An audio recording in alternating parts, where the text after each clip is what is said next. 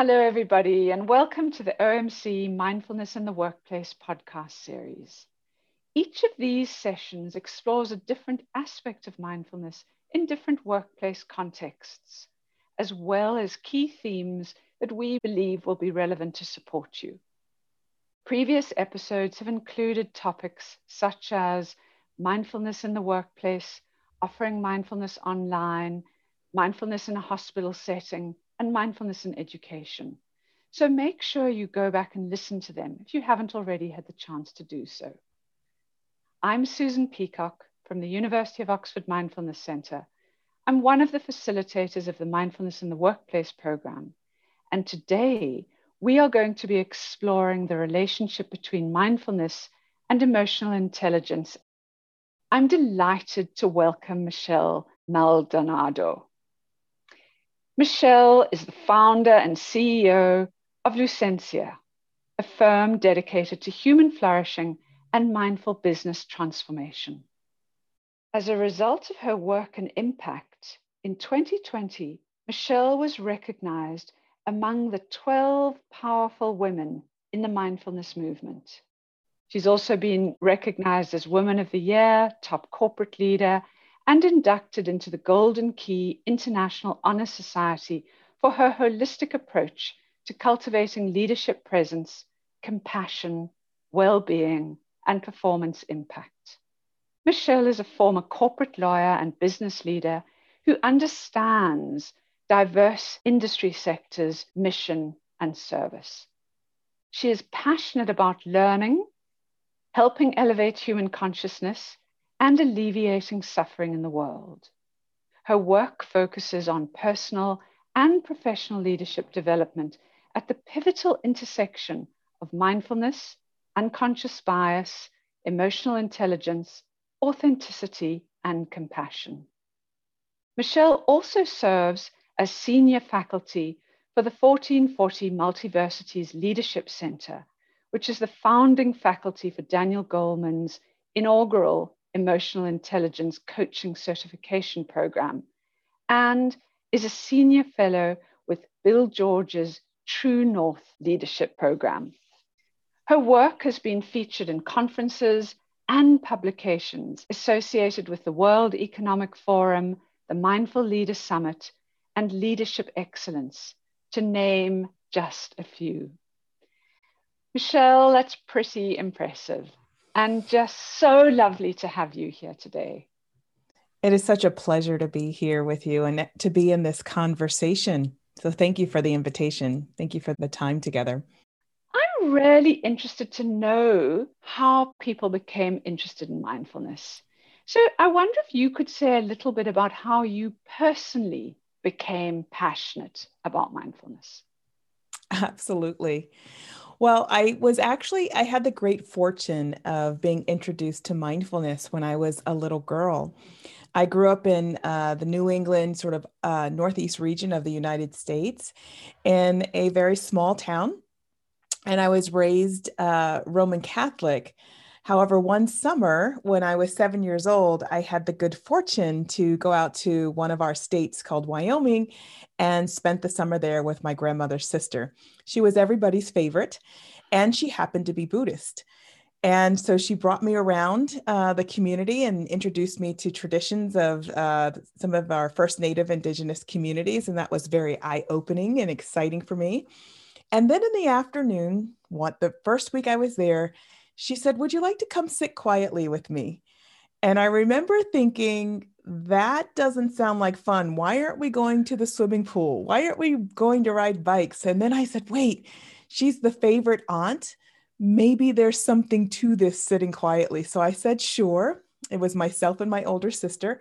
And we went into her room and I got up in the chair and I sat down. And the only thing she said to me as she walked behind me, she placed her hands on my head and said, "Quiet here," and then moved her hands down to my heart and said, "So you can be here." And then she quietly walked to her chair and said, "And you can sit as long as you like. And when you're ready, you can quietly get up and go, even if I'm not finished." And I remember thinking, this feels really good. I wouldn't have had the right language for it, but what I knew was that I felt different after it. I felt when I emerged, went back outside, things seemed brighter, things seemed more fun. And I just held on to that practice even after that summer was over and continued it when I moved back, when I went back to Massachusetts. And it became one of my lifelines as a teenager, as a young woman in college. And then later, as I started my professional career, it was the anchor for me to help keep me centered and grounded in so much dynamism and uncertainty that happens in life. Wow. That is such a powerful story and such a moving image of something that you were introduced to as a little girl and came to really connect with at a physical and an embodied way, that then without knowing any of the sort of language around it, you felt it and then kind of came, it almost sounds like came home to it again and again. Yes. And in fact, you're right. I had no language because my great aunt in our family, aunts are called Titi. It's an affectionate form of aunt. And so it was my Titi Nancy. And she never used any meditation language. And it wasn't until I was 18 that I learned that what I'd been doing all those years was called meditation. And that's when I started to learn about different types of meditation, different benefits. I knew anecdotally, from experiential moments, what it felt like and how it supported me. But then I began to learn a little bit more broadly. And coincidentally, she's in her 90s now. But when she was in her late 80s, I remember going back and asking her, why didn't you just tell me we were going to meditate? And she said, you were 7. I wanted you to use your own language in your world to connect to who you were connecting to. The words didn't matter. It was your words that mattered. And she wanted me to have, she said, a worldview. And, in my younger years, I thought that was so important because when you come from small towns, sometimes you can really have a very small view, or if you haven't traveled or been intersecting with other people, different kinds of people, you have a smaller view potentially of what the world is like. And so she would always say, you have to have a worldview. And then as I began to grow my own personal practice, I realized that it wasn't just a worldview and it wasn't just a human view. It was like an all of us view, which included more than just humans. It includes everything. And she laid the very strong seeds for me to be able to grow in that kind of awareness and appreciation, so that when I did show up in the workplace or as a parent, as a spouse, as a friend, that the quality and nature of my presence was informed by that. Wonderful. Great. So now that we've learned a little about the how you were introduced to mindfulness, why do you think it is such an integral building block for leadership success? And why do you feel this is needed, especially in our current times? It's so interesting. So much of what happens to us individually and collectively happens in cycles. We've kind of been here before, but it was a little different before. And so one of the things I would say is that is truth, regardless of whether we're looking at the workplace, the family, the community, or the larger diaspora that makes up the human species. And if we take that into consideration as we move into the world of work, mindfulness can help leaders. And let me just pause for a moment and say that when I say leaders, it is not dependent on title and scope of responsibility and whether or not you have people reporting into you.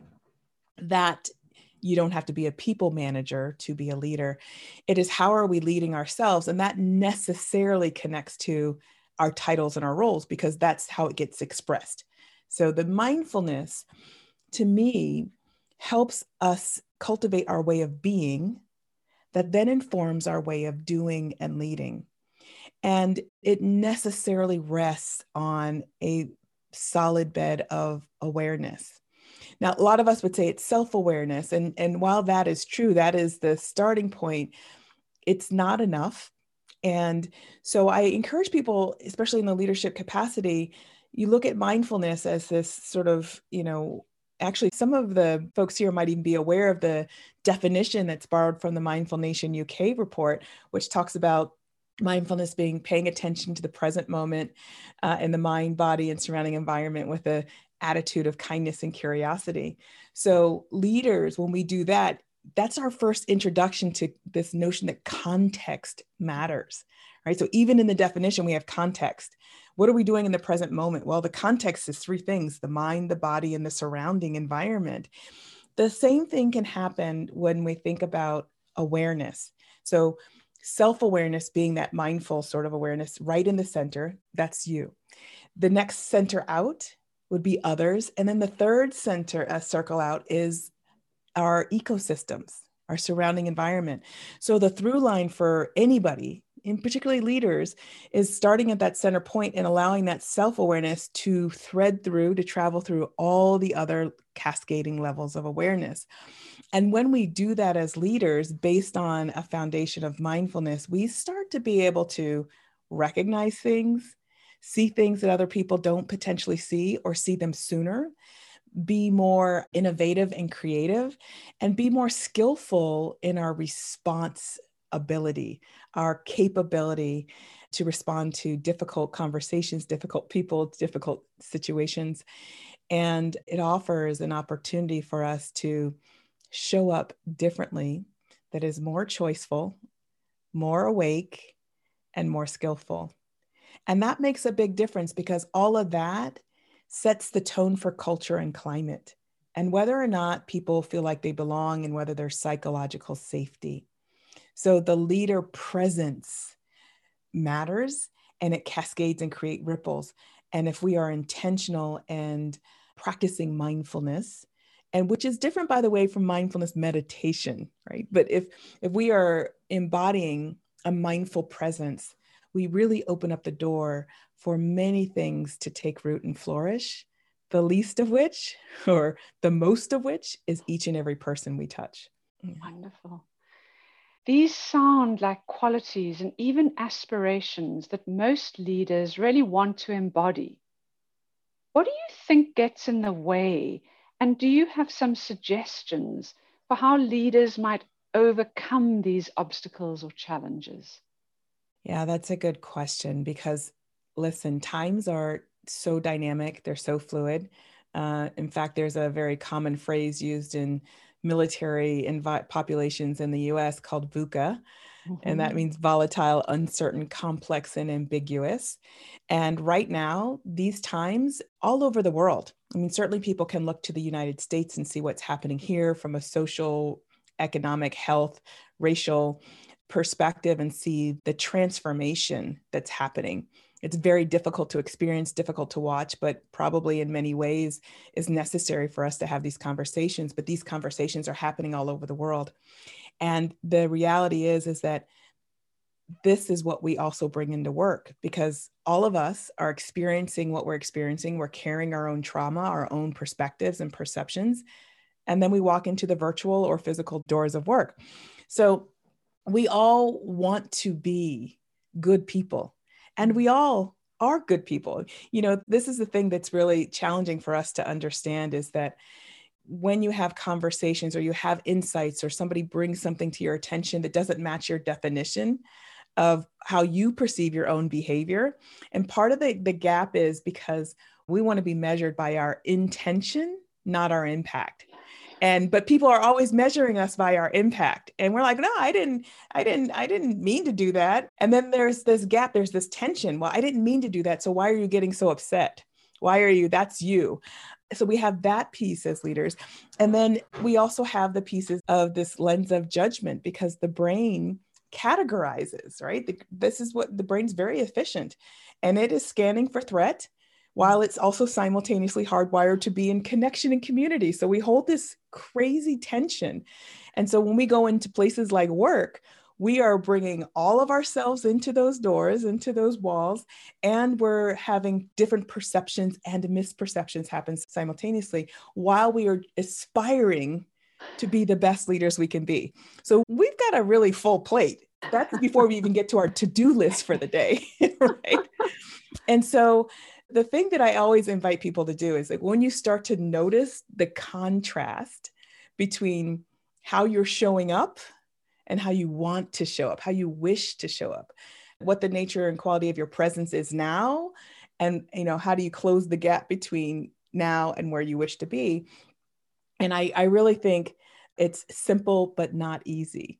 And what that means is like, oh, you have to be aware, you have to self-correct, you have to assess, you have to be patient, and you have to be kind and self-compassionate in the road to being compassionate and kind to others. And people are like, that's it? That's all I have to do? It doesn't even seem like I don't know. What's the tactical things I need to do?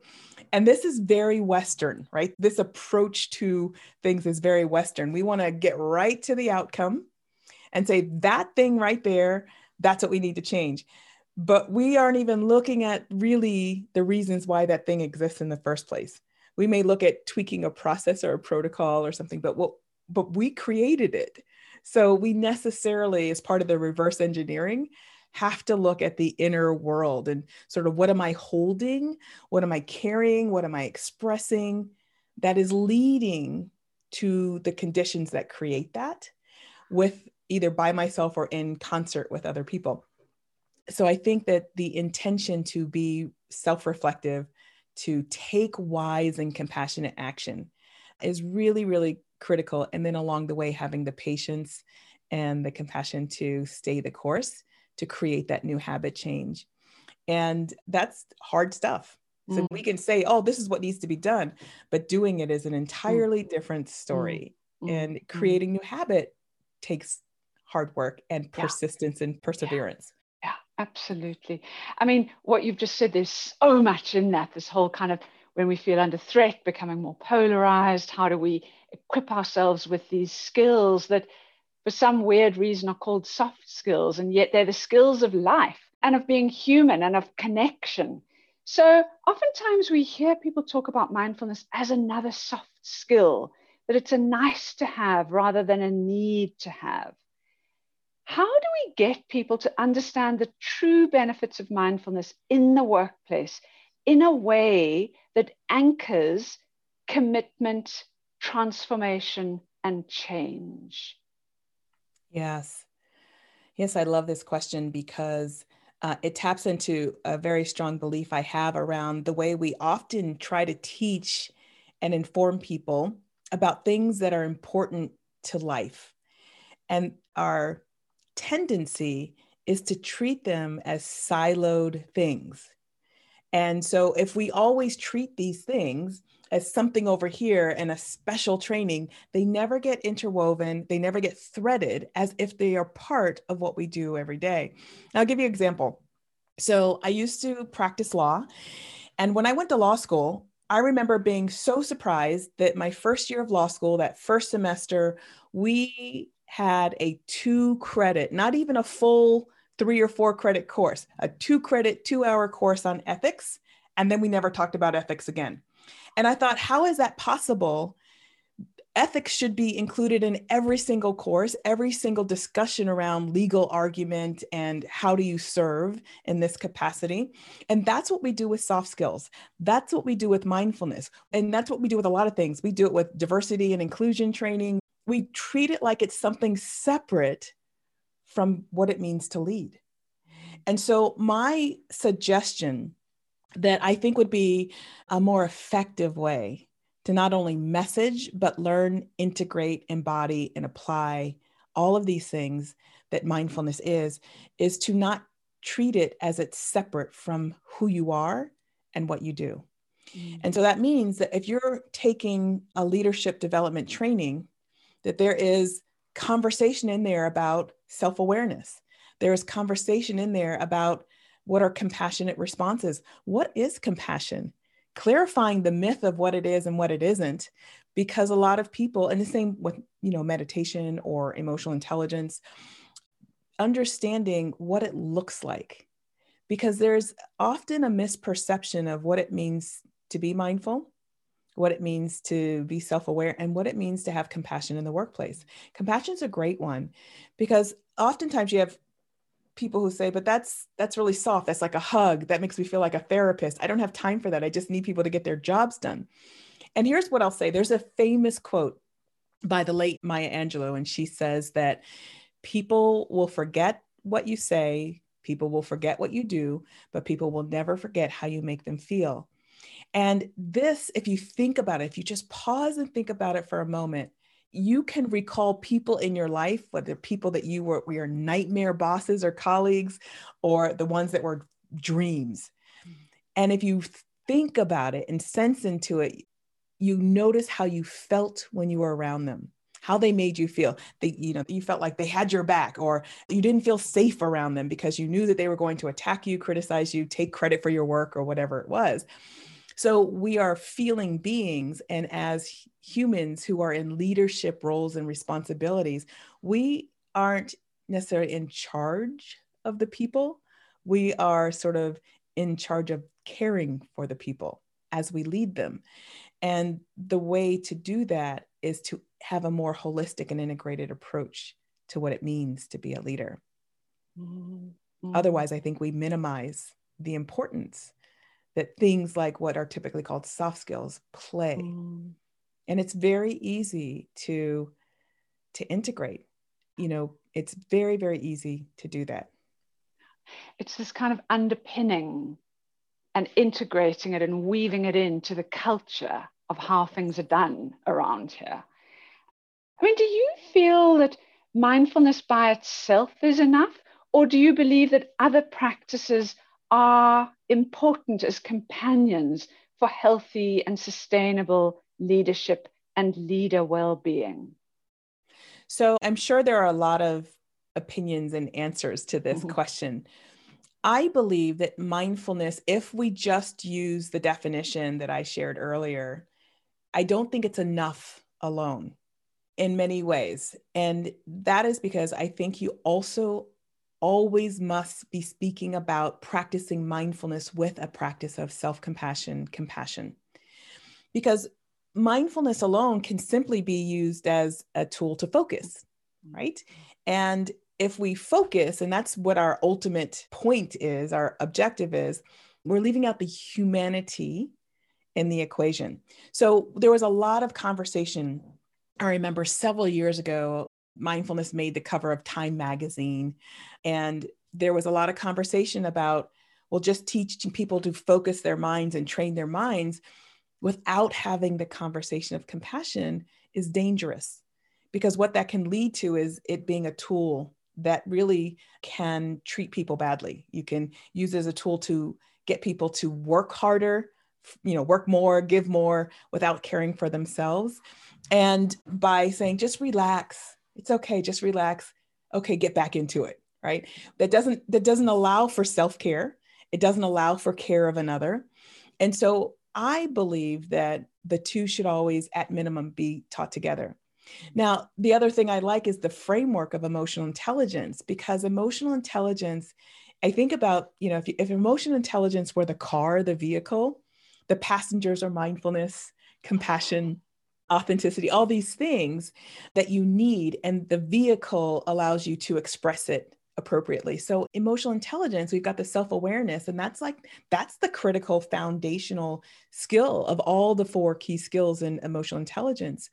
And that is directly related to mindfulness, right? That's cultivating that self-awareness, the awareness of others comes in a little later.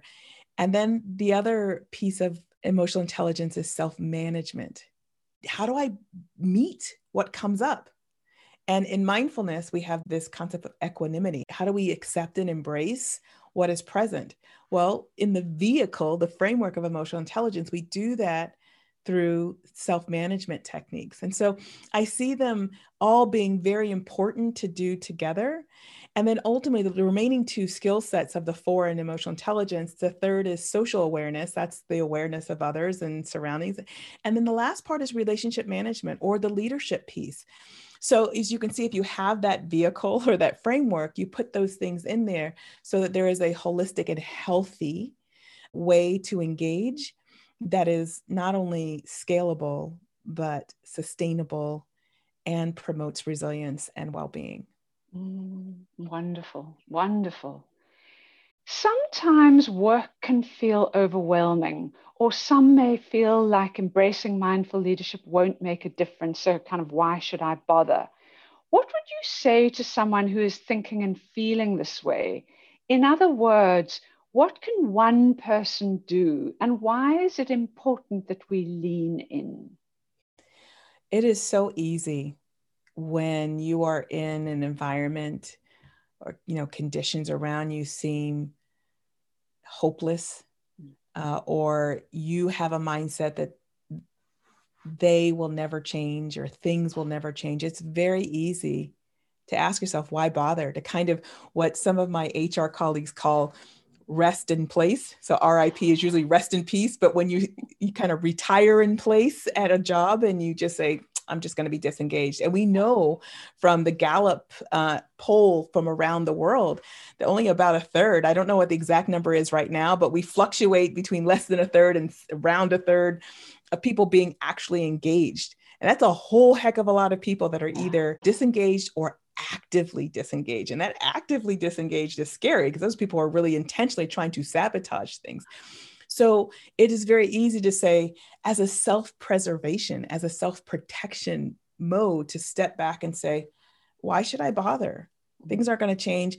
I need a job. I've got a family to care for, or I've got my own expenses and obligations to care for. It's very easy for us to step into a self-preservation mode or to give up and just be hopeless, but also find reasons why it's important to stay. And that's what makes it really hard for us. We feel stuck and we feel like we don't have choice. And what I've learned even in my own walk, that actually is never a fully true story. Yes, there are always situations that we feel, well, I need that money because I've got this healthcare thing, or there are always truths to it. But one thing that is not true and that we have to be so careful of is that we don't have choice. Exactly. There are always consequences to our choices, but we have to know that we always have a choice. And when we make a choice, we have to then think about what are the resources I need to support my decision so that I can make that choice and still be okay. And that's hard. But I think that it's important for us to be able to lean in, because otherwise we give up our sense of self-agency. We give up our sense of self-empowerment, which also aids to cultures that may be enabling toxicity or dysfunction in ways that don't just hurt at the individual level, but also cascade through departments and ultimately through whatever product service that you are offering to the world, how you show up as an organization. The other thing that I always say to people is that, all of us have different seasons in life. And so too do organizations. Everybody's at different stages. So the thing for us to be curious about and to inquire and seek is an understanding of where we are in our own stage and phase, and trying to find an organization that is comparable in their stage of growth, because organizations evolve as well. Say if you are a scale of 1 to 5 and you're at a phase 4, and then you go to work for an organization that's at a phase 2 in their growth, there's probably too great a gap to bridge, and you may need to find something that is more in alignment. If after trying, you might make some headway that feels great, but you're going to have to decide whether that's enough. But it always matters, because when we stay silent, we become enablers, and we also unwittingly engage in our own self-sabotaging, even if we think what we're doing is keeping our head down, not raising any, I don't want anybody to notice me. I just want to get my work done, get out, get my paycheck. That will only work for so long on a personal level at minimum. Professionally, it may be like, I got to get out of here. But on a physical, emotional, personal level, that is not a sustainable strategy, because it harms us. It harms our health, our well-being. And so giving up and feeling like I can't make a difference may be true in that organization. There's a transition that needs to be made, or it may simply be an adjustment of mindset too. Because remember, we bring all our stuff into the workplace. So looking at what's my perception, what's the lens that I am viewing everything from? Do I need to widen my aperture?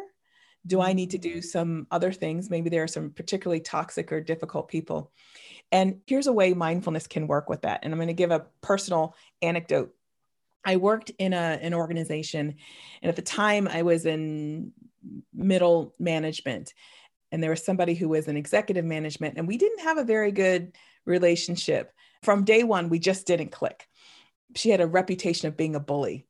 And I didn't like bullies. I was bullied in elementary school. I didn't realize at the time that what was triggering for me was my sense of having been bullied as a child, and nobody should be bullied. And certainly as adults, like, what's going on? And so I had all this stuff. So whenever I had to have a meeting with her or whatever, I could feel myself kind of stiffening and like ready for fight. And I started doing Just Like Me loving kindness meditations with her as the focus of my meditation. And I had to do it for about 2 months or so. And all of a sudden I could feel things starting to crack and shift. And all of a sudden, one day I was surprised to see that I could see her as human, which sounds silly, but that's what we do. We dehumanize other people. We don't allow ourselves to see them as someone's precious child, as someone who wants to be happy, as someone who may be hurting themselves and maybe behaving in this way because they think that's what they're supposed to do, or they don't know how to do it differently, or they don't care. But even underneath that is something deeper. So that actually helped me, and it allowed me to show up differently in her presence. And when that happened, she didn't have the same thing to push up against, and she started to change. And by time all our time at that organization was done, we were very good colleagues. We were cordial and professional and at ease in each other's presence and worked well together. So there's always choice. There's always something we can do for ourselves.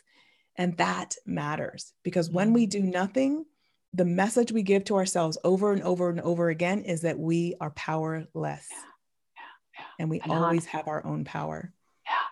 Yeah, absolutely. That kind of level of just sitting with something and not stepping in can be hugely debilitating. Great example. Thank you.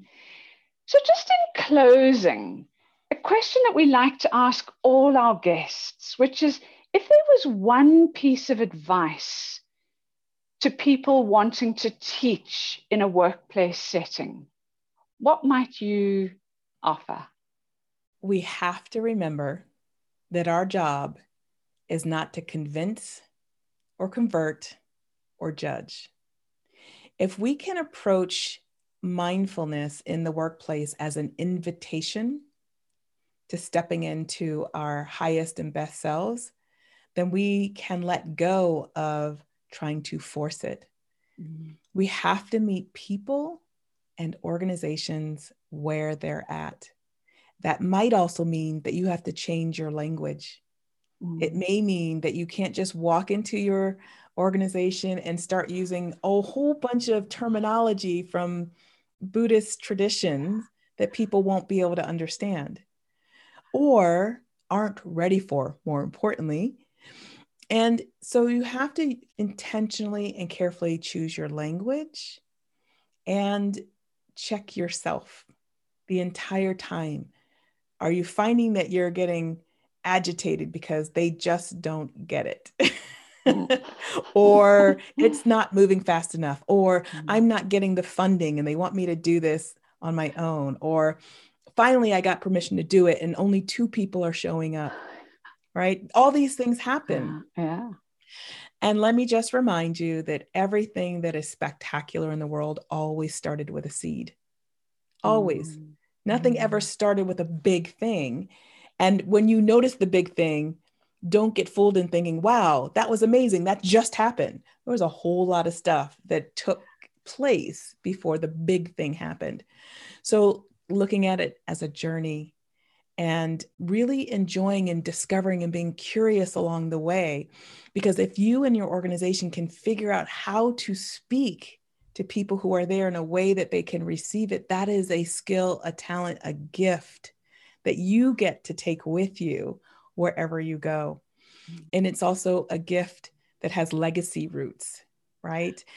Not just for you, but for the organization and for the people who embrace those parts and pieces of it. Lovely. That's so great. It almost feels like in our conversation today, that little seed that was planted in you as a 7-year-old, look at where it's taken you. And I love the work that we do, which is about planting seeds, and you never know quite where that goes. Yes. This has been just so lovely. Thank you so much for sharing your time, your wisdom, your experience. And thank you to our listeners for making the time to connect with us in this conversation. So look forward to connecting with you again very soon.